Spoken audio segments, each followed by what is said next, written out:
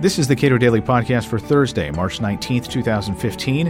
I'm Caleb Brown. At today's Cato sponsor briefing, Cato Executive Vice President David Boaz spoke online with Cato sponsors, answering their questions about his new book, The Libertarian Mind, a Manifesto for Freedom.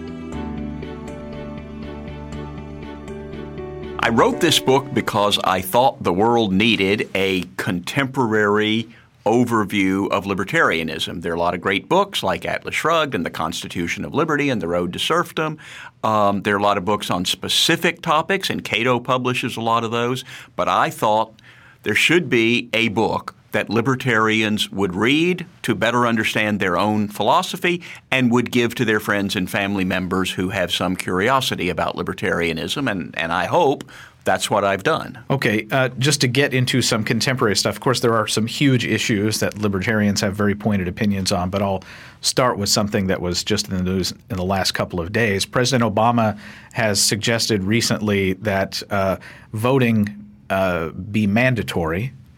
He calls the idea potentially transformative. So what is a basic libertarian take on that, and how, more generally, how do libertarians approach issues when they think about whether or not a proposal is good or bad? Well, of course, the first thing we think about is that in a free society, the presumption ought to be liberty.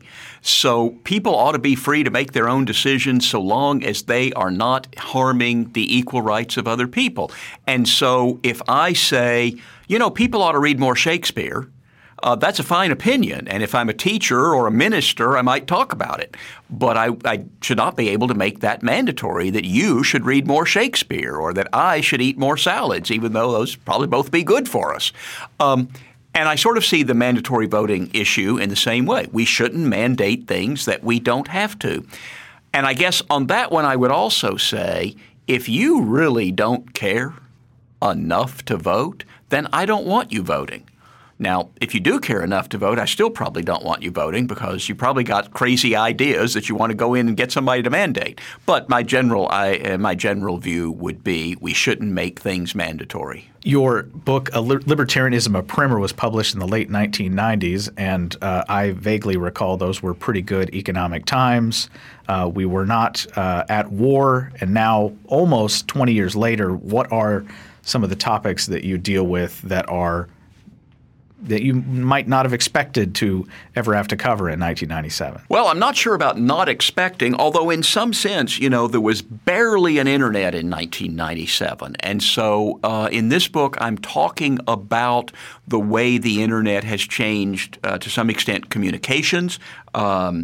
Technology has changed other commercial activities like Uber and Lyft couldn't exist without the internet and smartphones and so on.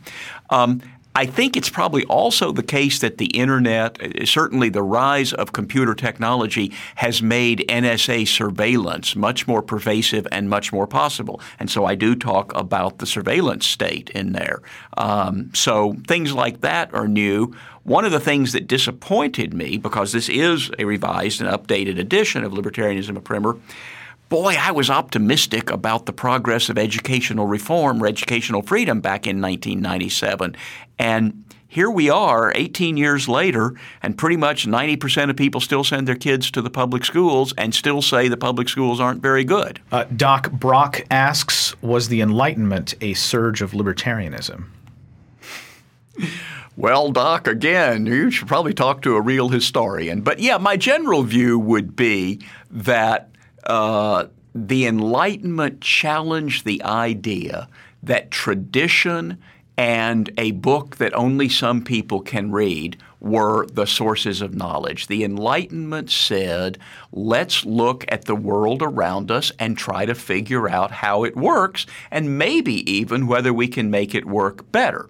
Now, Hayek distinguished between the Scottish Enlightenment, which he thought was much more focused on building on tradition and restrained in its understanding of human capabilities, especially human government capabilities. And he contrasted the Scottish Enlightenment with the French Enlightenment, which he regarded as too constructivist and rationalistic. He thought the French were more likely to say, aha, we have figured out the way the earth revolves around the sun or the way the world works, and now we can build a perfect society with perfect rules suited to human nature, not just the rule of don't hit other people and don't take their stuff, but rules directing how people ought to live in order to have that perfect society.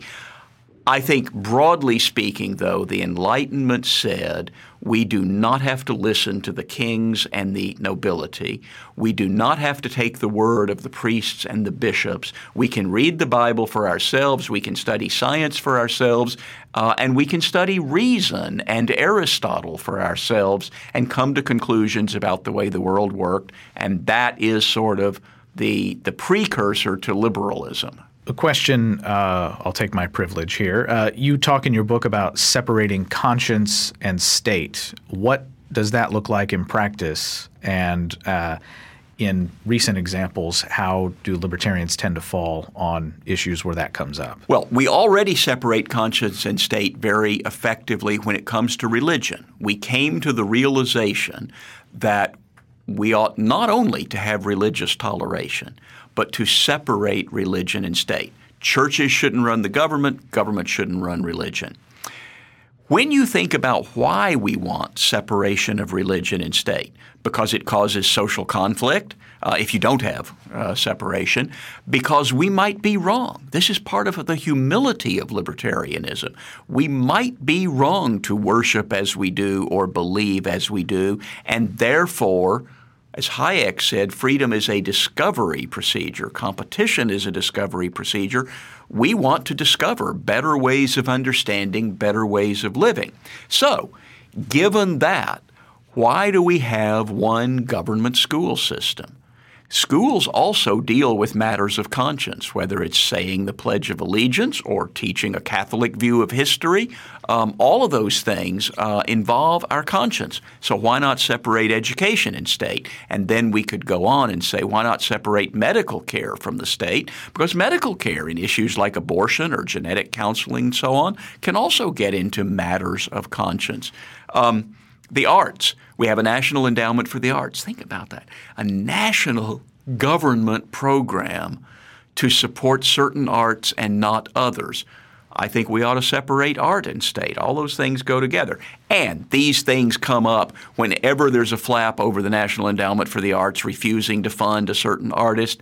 When we find a company like Hobby Lobby being told you have to supply abortion products to your employees at your expense, even though you have moral objections, if we separated conscience and state, then basically we would leave the state doing a few specific things like protecting us from people who want to hit us or bomb us, and otherwise leave everything else in society up to our individual conscience. Ken Hamilton asks, have you read Charles Cook's new book on conservatarianism, and if so, what are your thoughts? Thanks, Ken. I actually have read about half of it. It's one of those things I've been carrying around in my briefcase forever and have trouble actually getting to. Not that it's a bad book, just that between the newspapers and the magazines and the demands of the job, I've had trouble actually finishing it. It's a well-written book. It's interesting.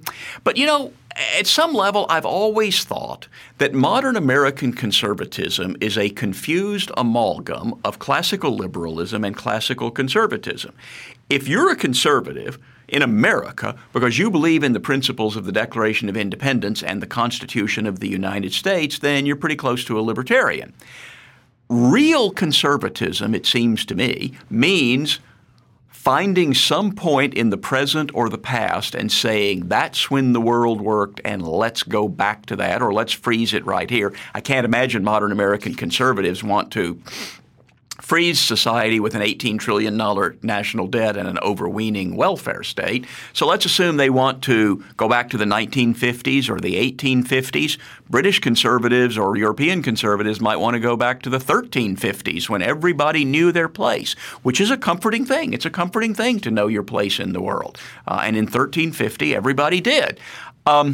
So it seems to me what Charles C.W. Cook has done is sort of take Reaganism and say, but I guess it's 2015. We're going to have to go along with gay marriage, although, boy, the gays sure are pushy about it.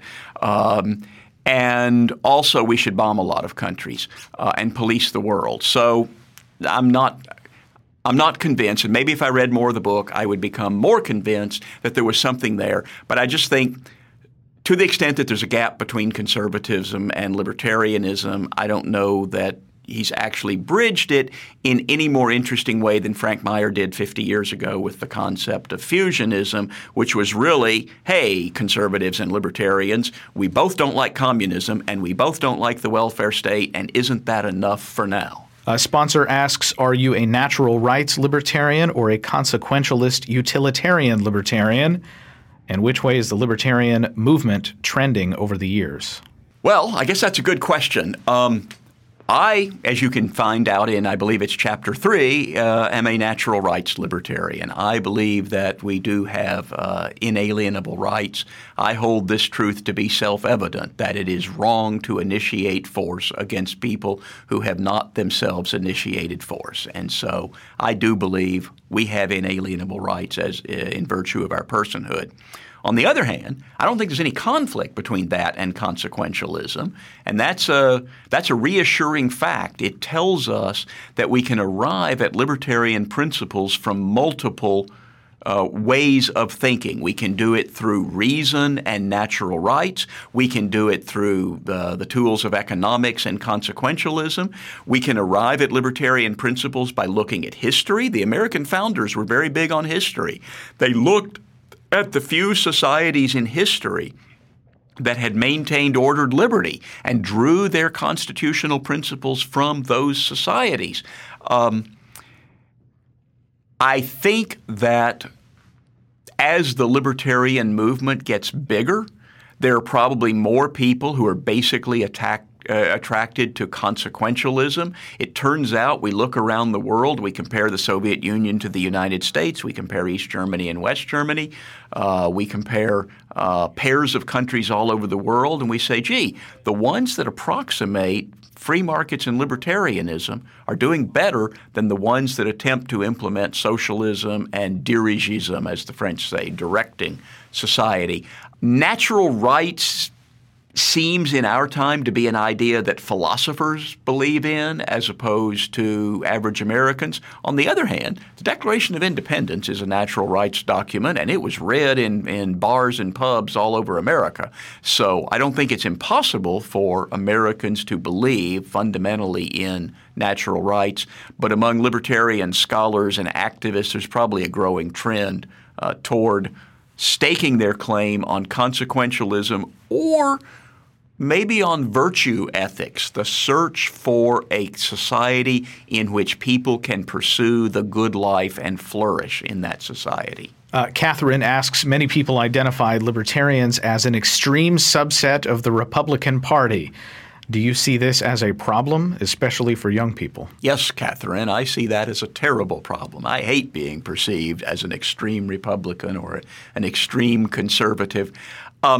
It is true, as I was saying a minute ago, the fusionist idea of conservatism was, hey, we're all against communism, we're all against the welfare state, doesn't that really make us allies, whatever other differences we have? These days, I think there are a number of personal freedom issues like the drug war, like marriage equality, as well as international issues. Conservatives have just been getting us into war after war. I noticed today that Meghan McCain wrote an article saying that Aaron Schock, who just resigned from Congress, is an embarrassment to the Republican Party. And I thought, really? More than a guy who wanted us to go to war with Russia, like her father?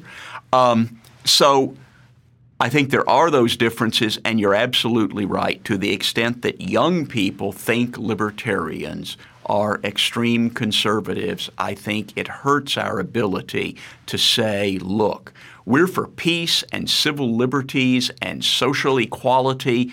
Libertarians in the past led the women's rights movement. Libertarians led the abolitionist movement. Not people who would have used that word because it's kind of a modern word, but people who believed in natural rights and self-ownership led those movements.